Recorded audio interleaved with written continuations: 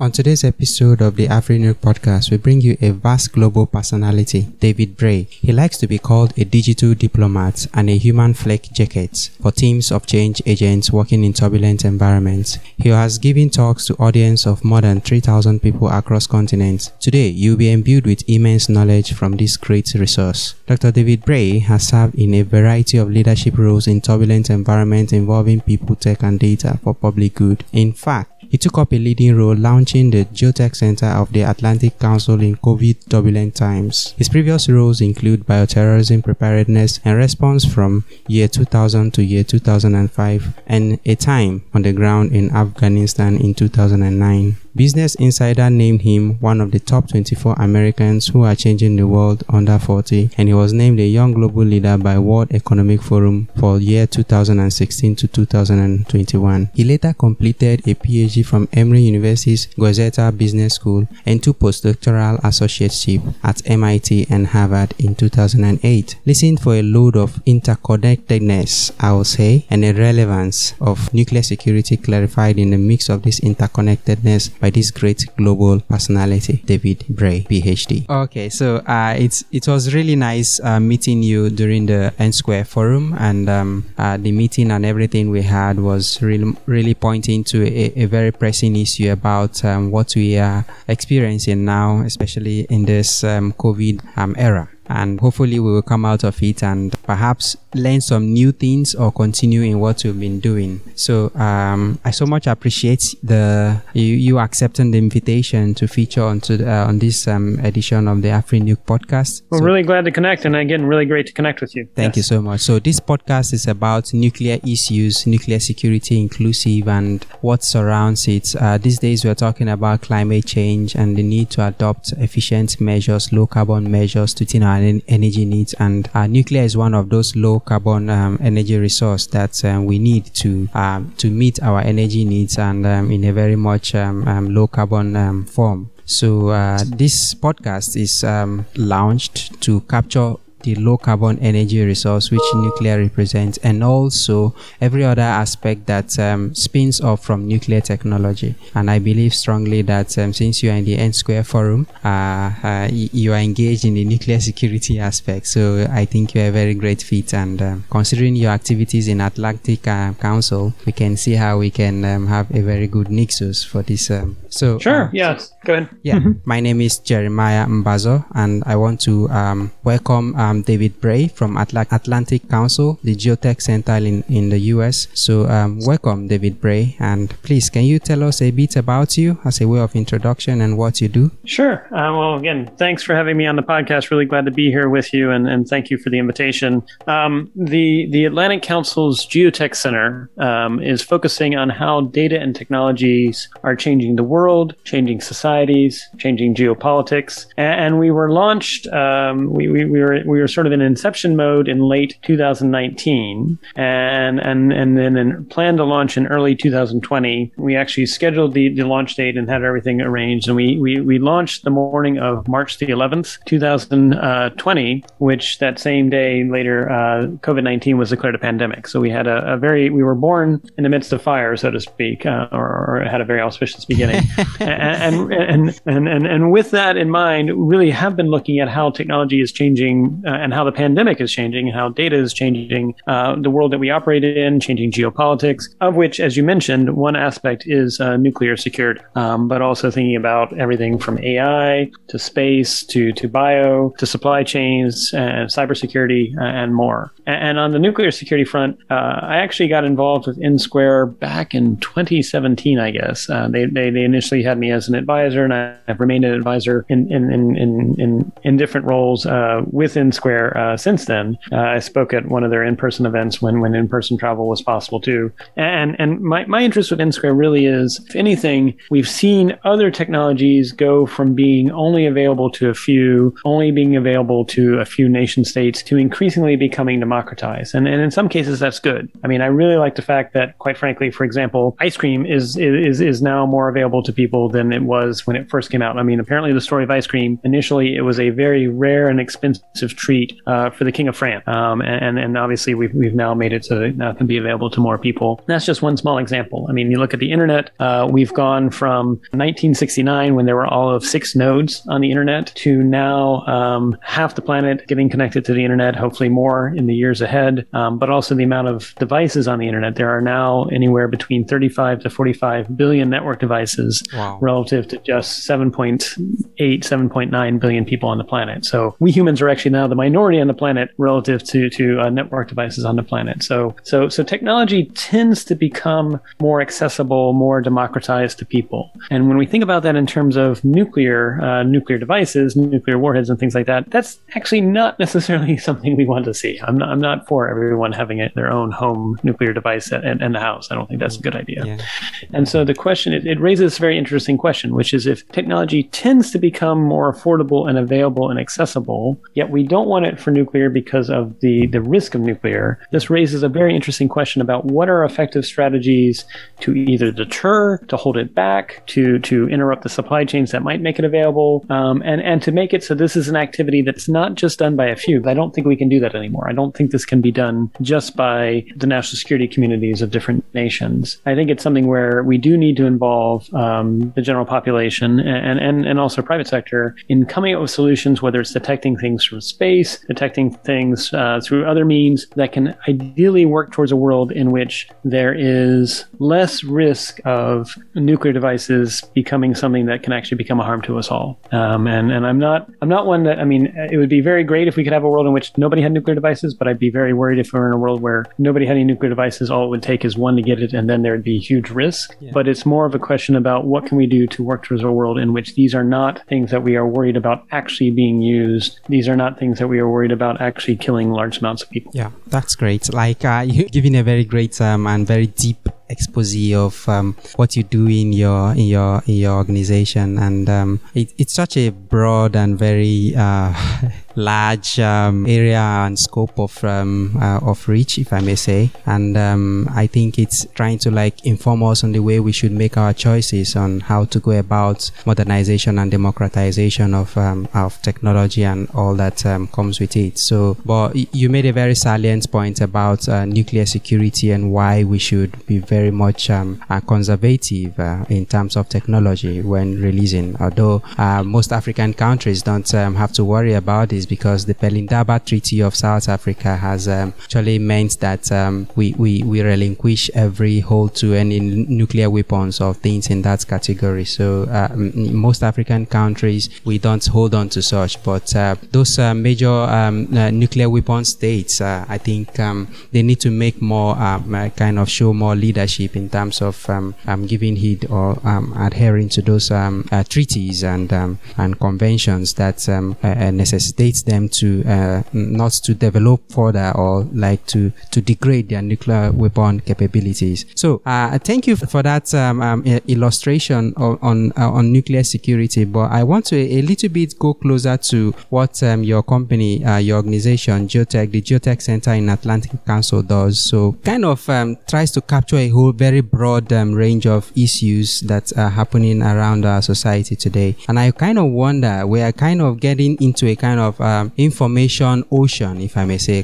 There's this man that said it's like an information overload kind of age in which we are. So I wonder, like, how do we avoid the extremes and try to maintain a balance in this mix? I know that we should limit some information, and at some point we need to give out this information to enable innovation and stuffs like that. But how do we strike a balance in this information ocean we find ourselves in this age, sir? Yes, well, I think you hit the nail on the head, which is again the trend that not only do technologies tend to become more accessible and available, but also information itself. And so when information increasingly becomes available on how to construct nuclear devices or the risk of nuclear devices, that poses a very interesting risk and a question, which is, do we censor it? Do we remove it? But does that then cut into freedom of speech? Should it be out there? And I think that's where it's a really hard question. I think it's going to be answered individually by different localities and nations that have different solutions solutions. I think it's going to have to be answered, but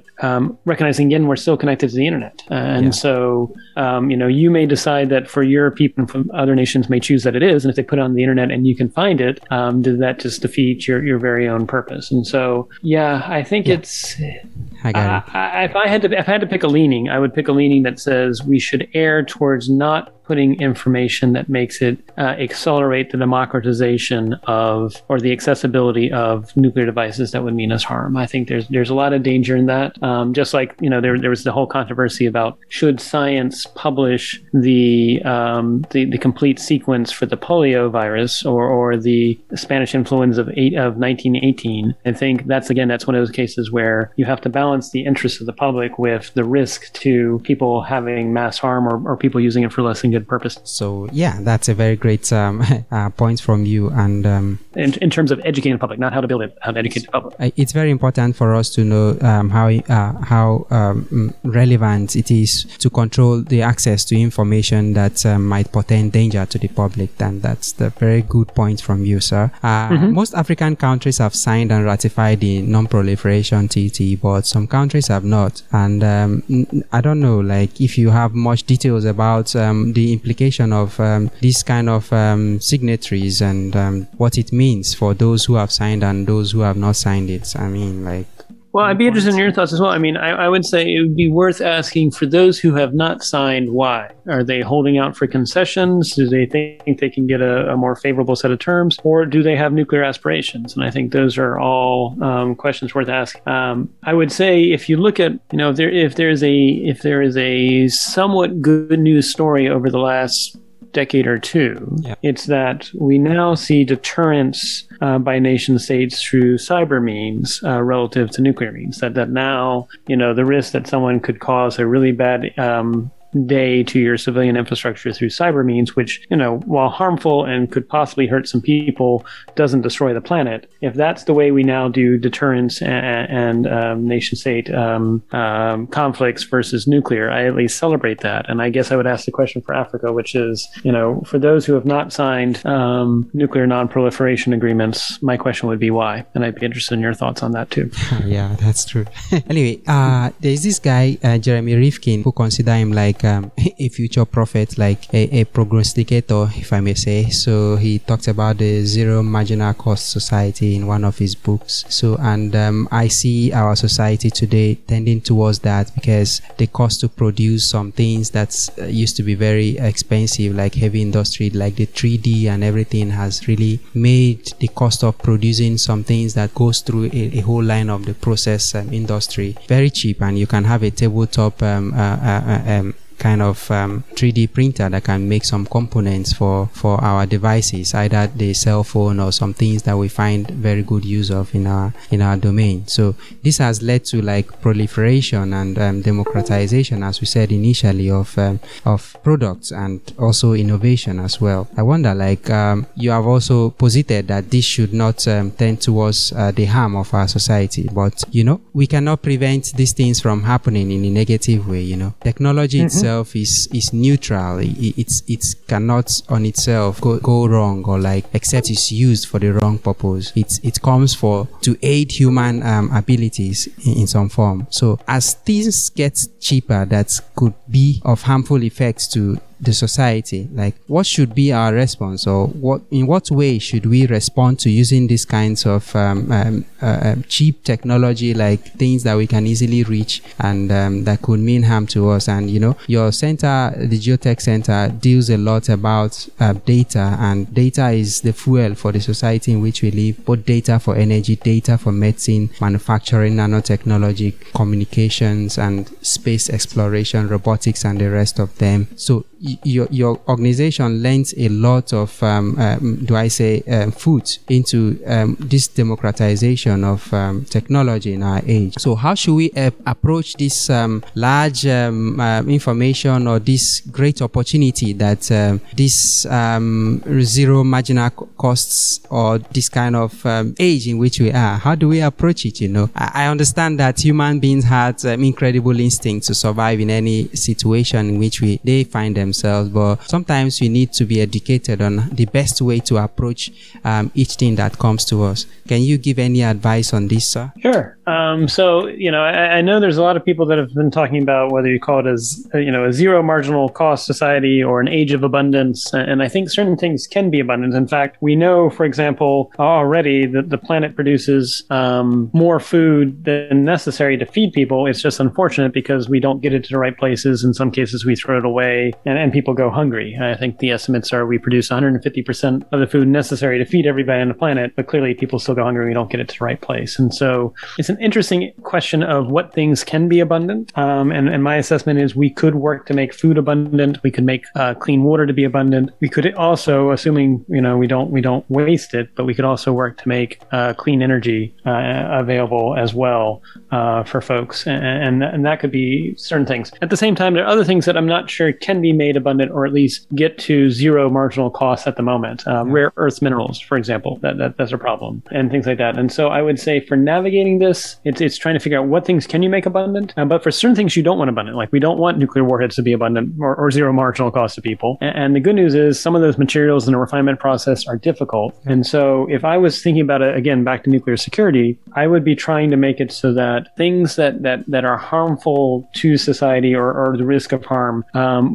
try to increase the cost as much as possible so it's difficult for people to pursue those because we don't want those to be democratized like nuclear warheads. Or if that's not possible, make it so that it's as inexpensive and available as possible to at least identify and detect those who would either try to seek and pursue or obtain these things to mean us harm. So effectively crowdsourcing and swarming the space so that you can identify if someone is trying to pursue nuclear warheads for conflict purposes or power purposes or whatever ends that would be non-conducive to a civil society and a larger international order too.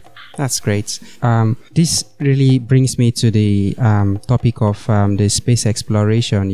Some things that were impossible sometimes ago, Elon Musk with his SpaceX missions has really brought these things to like very soon there will be tourism to space and other parts of it, and this kind of brings a futuristic kind of idea of what could go wrong or what could go right, or what are the possibilities of the space. The question is this, when it is very easy for everybody to access space, how do we kind of bring the government of space so that people do not bring harm to others who are either early comers or those who are kind of a novice to that space, so that we can actually exploit it to the best of our abilities for future and for the conducive kind of dwelling of those who might want to make it their continual abode in the future.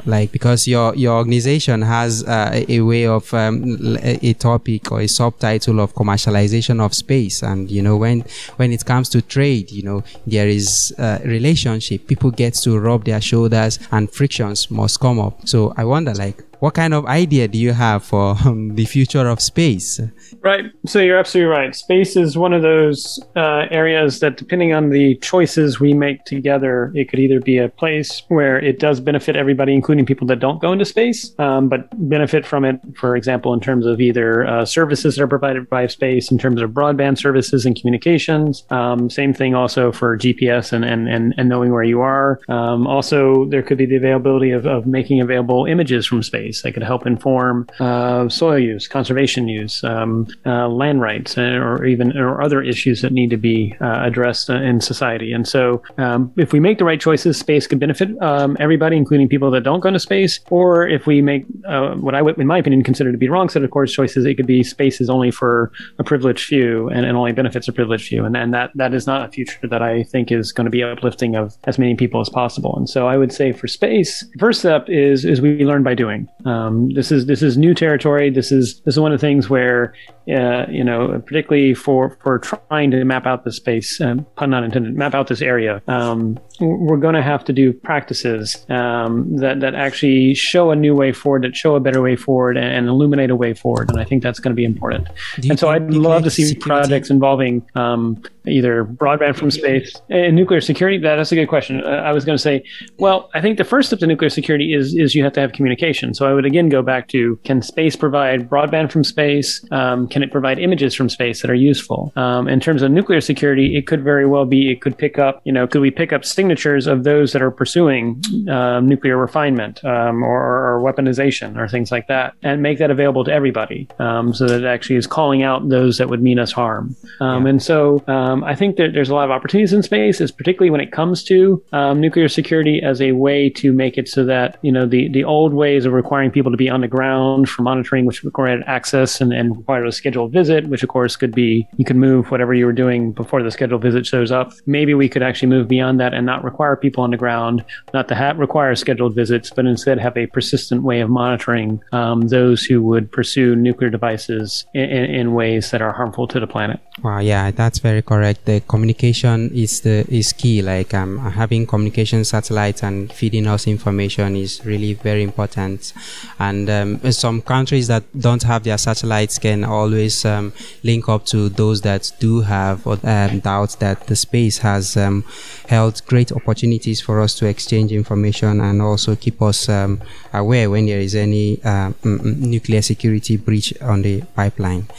This takes me to the next point. Technology has been so close to humans, and it's also part of humans' inventions as a way of advancing in our space in which we find ourselves. And we are coming so close. I was reading about the Eco-Modernist Manifesto written by Michael Shellenberger and his colleagues, and this kind of brings me to the kind of thoughts that humans are becoming more advanced, that we tend to leave those traditional ways of doing things. There is a kind of large rural to urban migration. People are getting close to opportunities in urban places, and this kind of paints a picture of a new world that is coming up. And it's going to come to a point where I was watching a movie where somebody that engineered a robot, an AI, got to a point where he could not control it because the AI has learned so much to be self-aware and know when harm is coming its way. So I wonder, like, at what point do we need to decouple or continue in this nexus of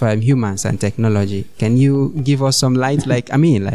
I wonder, like, how will a machine or a robot I bought to aid my life or living come to be a source of harm to me? Like, it brings me to a point where I kind of wonder, like, at what point should we call it, okay, at this point, let's say, okay, there should be a decoupling, a separation from humans and technology, or like keep it in the rightful place so that we don't get to harm's way? Yeah, that's a very good question. I mean, like, if you had if you had the foresight, would you try to avoid pursuing a certain technology? And I think that's a really hard question. But you're absolutely right that we actually had an event and a discussion that's available on our website with the Geotech Center about the risk of what's called autonomous systems paired with artificial intelligence. And so, artificial intelligence by itself does not necessarily always have freedom of action. It could be a recommendation system for humans, but a human's still in the loop, or require a human to take action, but it's providing advice. But it's not, I'm not certain necessarily I would say the AI that we know now is self-aware, but it can make estimations and predictions that are useful to human if the human's in the loop. And then at the same time, there's this thing called autonomy, or autonomous systems that operate independent of human action. And you can have autonomous systems that do not have artificial intelligence, and they're just following what's been told explicitly to them to do. Or you can have autonomous systems that are paired with artificial intelligence. And that gets interesting because now you're not being explicit to them as to what to do. You may be, in fact, you will have to be explicit as to what the overall goal is, but you're not telling them exactly how to get there. And what the AI, in this case, a subset of AI called machine learning, is doing is attempting to optimize towards that goal in an autonomous fashion. And there are some people that say there may have been a case where a drone that was autonomous, that was using artificial intelligence, specifically computer vision, was used to hunt down someone, and actually in Africa.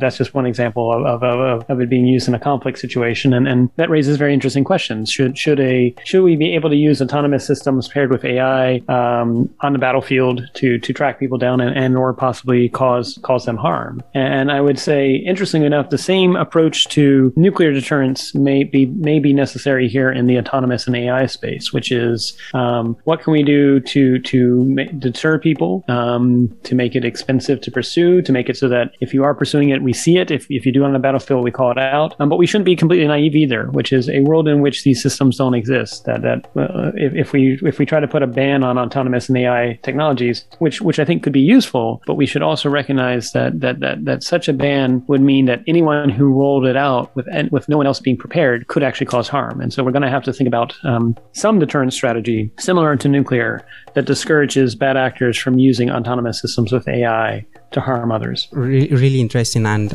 it's very pertinent for us to understand that these AI systems need to be really have some level of governance, and it's very important what you've said, and the autonomous system must be under control and prevented from getting to the hands of those that might use it to harm the generality of people. So yeah, sir, you've really brought a new view of the present and the future that we are expecting. You told us of possibilities of the human mind and how you have also navigated and brought your organization to fore. You got formed in the midst of fire, and I am beginning to imagine that if you have survived getting formed in the fire, it's just like looking at what the blacksmith does. You know, when the fire, when the iron goes into the fire, that's when it gets beaten into shape, into the shape and the form in which it is desired. So I am beginning to imagine that the Geotech Center has been beaten into shape and form through the COVID dystopia, if I may say. So you have really demonstrated the great level of wit and understanding of the situation in which we are. You have told us a lot about nuclear security and how we can monitor it from space. You have also communicated very wisely in a very vast and expansive way. And I would say that my listeners should just bask in the expanse of information and knowledge you have really given to us. And this brings me to the point of how you have actually grown to this level of so much depth of understanding and knowledge, and so much information about the useful facts we should know to survive in our world today. Like, I kind of wonder, like, what kinds of things has helped you to becoming who you are at this point, Dr. David?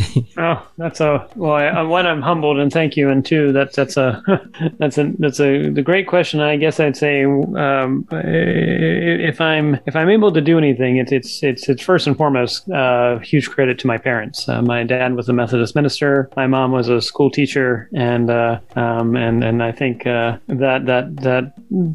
that inspired me to also strive to serve and make a difference in the lives of others, and to be try to at least give more back to the world than I received. And I did receive a lot, because the next thing I would say after that, thanks to my parents, was I just happened to have a fortunate case of I encountered mentors along the way. There was a Dr. Bill Jeffrey, who at the time was at a place called the Institute for Defense Analyses. Later on in life, he was the CEO of Stanford Research Institute, SRI, and recently transitioned to a additional role after that. That just sort of cultivated a native and natural curiosity about how things work, but even more importantly, not just how they worked, but what we could do about it. Like, what can we do with this? What does that enable the art of the possible? Wow. Also had colleagues with the Bioterrorism Preparedness Response Program. I was just fortunate enough that I was working for the government at a very early age because of my ability with computers. Again, cultivated thanks to my mentors along the way. Working with the Bioterrorism Program in 2000, 2001, responded to the events of 9/11, and actually was a lead part of the technology role for the Bioterrorism Program. And then also spent time in Afghanistan. And I would say, so those positive experiences, but I would also say, I've been in circumstances where I've seen bad things happen. I've had bad things happen. I've had, and I think if anything, we sometimes miss that we are a product not only of the good things that happen in the goals, but also our choices when not so great things happen or bad things happen do we choose to be a victim of the circumstance, or do we choose to find a way to find goodness in it and to find something that makes us able to be better and give better as a result? And so I often say I've lived a varied life, and I feel very humbled by the friends I've made along the way. Wow. And I've also chosen a difficult one in that I'm intentionally a person that tries to be nonpartisan, which I know in the United States and I'm sure elsewhere in the world too, where there are representative forms of government, is hard. That doesn't mean I'm neutral in my opinion, but it means I try to build bridges amongst shared values that are values led first, as opposed to the flag that's being flown first. And so whether it's someone that's in the same country as mine that has a value set, someone outside a different country that has the same value set, obviously we're connecting because we both care about nuclear security and N-Square, which has brought us together too. I try to be a bridge builder. And again, that doesn't mean I don't have values. I have very strong values, but I identify with people with values first versus some easy mental shortcut, which is what flag or what pin you're wearing. I think it's very keen to actually do that. And I think we still need those bridge builders, even though it's not always an easy path to pick. That's really great. I sincerely appreciate you've taken us through a very important aspect of your life, how you got to the level in which you are. And so many people who are coming up in the world don't know how to get by over some things. Like some challenges come their way and they begin to question the situation. Brings me to the last question I want to ask you, Dr. David. I wonder, looking at Africa and the position in which we are, both in terms of nuclear and also technology in general and geotech, and how your organization, what kinds of opportunities or challenges, or how do you think we should best approach having experience from maybe some visits you may have had to some developing or some maybe low resource areas? I wonder, what's your view and what's the approach you think will best meet or emancipating people from this climb, if you may say? Right. Well, no, it is a big one. Well, first, I'd be interested in your thoughts, and then I'll jump in too. But I mean, I really appreciate the question to me. Do you mind going first with your thoughts, and then I'll chime in too? I'd like to hear from you. Okay. Well, we live in a very traditional society, and in Africa, we are very communal in the way we do things. And the Western culture, it's somehow it comes both with the good and the shocking part. I wouldn't say bad, but I would say shocking, because there's this lifestyle of independence that the Western culture has brought, where people get to be on their own for a very long time, and this has been infiltrating in the lifestyle as well, and also affecting the society. So people tend to be more traditional, more communal. It's very normal for somebody to say that it takes a village to bring up a child, and when bringing up a child, the person gets to mingle with the society. You can get your neighbor disciplining your child without getting any rebuff from the parents in the olden time. But these days, it's becoming the other way. This means a lot. I know I wouldn't want to dive into the diversity and the dynamics of these kinds of things, but in my opinion, I think that the people should solve their problems in the unique way in which they feel. And sometimes some challenges just comes as something that is brought, hey, you must respond to this. And this makes Africa seem to be the people that always leapfrog, there is no natural progression of how maybe learning from experience of technology or process of how things should go. So, like the climate change, for example, Africa, I don't think should be worried about climate change because there are other more pressing issues like meeting the basic needs, rather than worrying about climate change. Like I had a guest that said that even if we triple our current energy resource, like from fossils, and we continue using the way we are using, we will contribute less than 2% to the climate worries, So I kind of think that it's a unique environment in Africa, and we are very much communal and very warm-hearted, if I may say. Sorry, maybe I might be too biased in that regard, but there are other warm people are also warm in every other area. But I kind of feel this aspect should be considered when talking about African issues. And if there is anything that technology does, it should also impact the social aspects like the social lifestyle should be considered. And then I know that culture evolves, the way we did things before is not the way we should do it now, and it won't be the way we will be doing it in the future. So, but it's kind of a complex mix, but my own basic understanding is that we have a communal way of doing things, and I think this should be considered in things, maybe when we're adopting Western cultures or Western technology or ideals that might be coming from the West. So yeah. Right. Back to you. I think that's very well said, and I would agree. I mean, I've had the fortunate opportunity to be. I had an opportunity to travel and actually work for a little bit in Ghana, briefly in Burkina Faso, and also South Africa. Wow. And so your observations match what I saw too, which is very, very warm and genuine and friendly people, and I would say common humanity. And my wife also, she spent some time in Kenya as well and has very fond memories still there. Ooh, and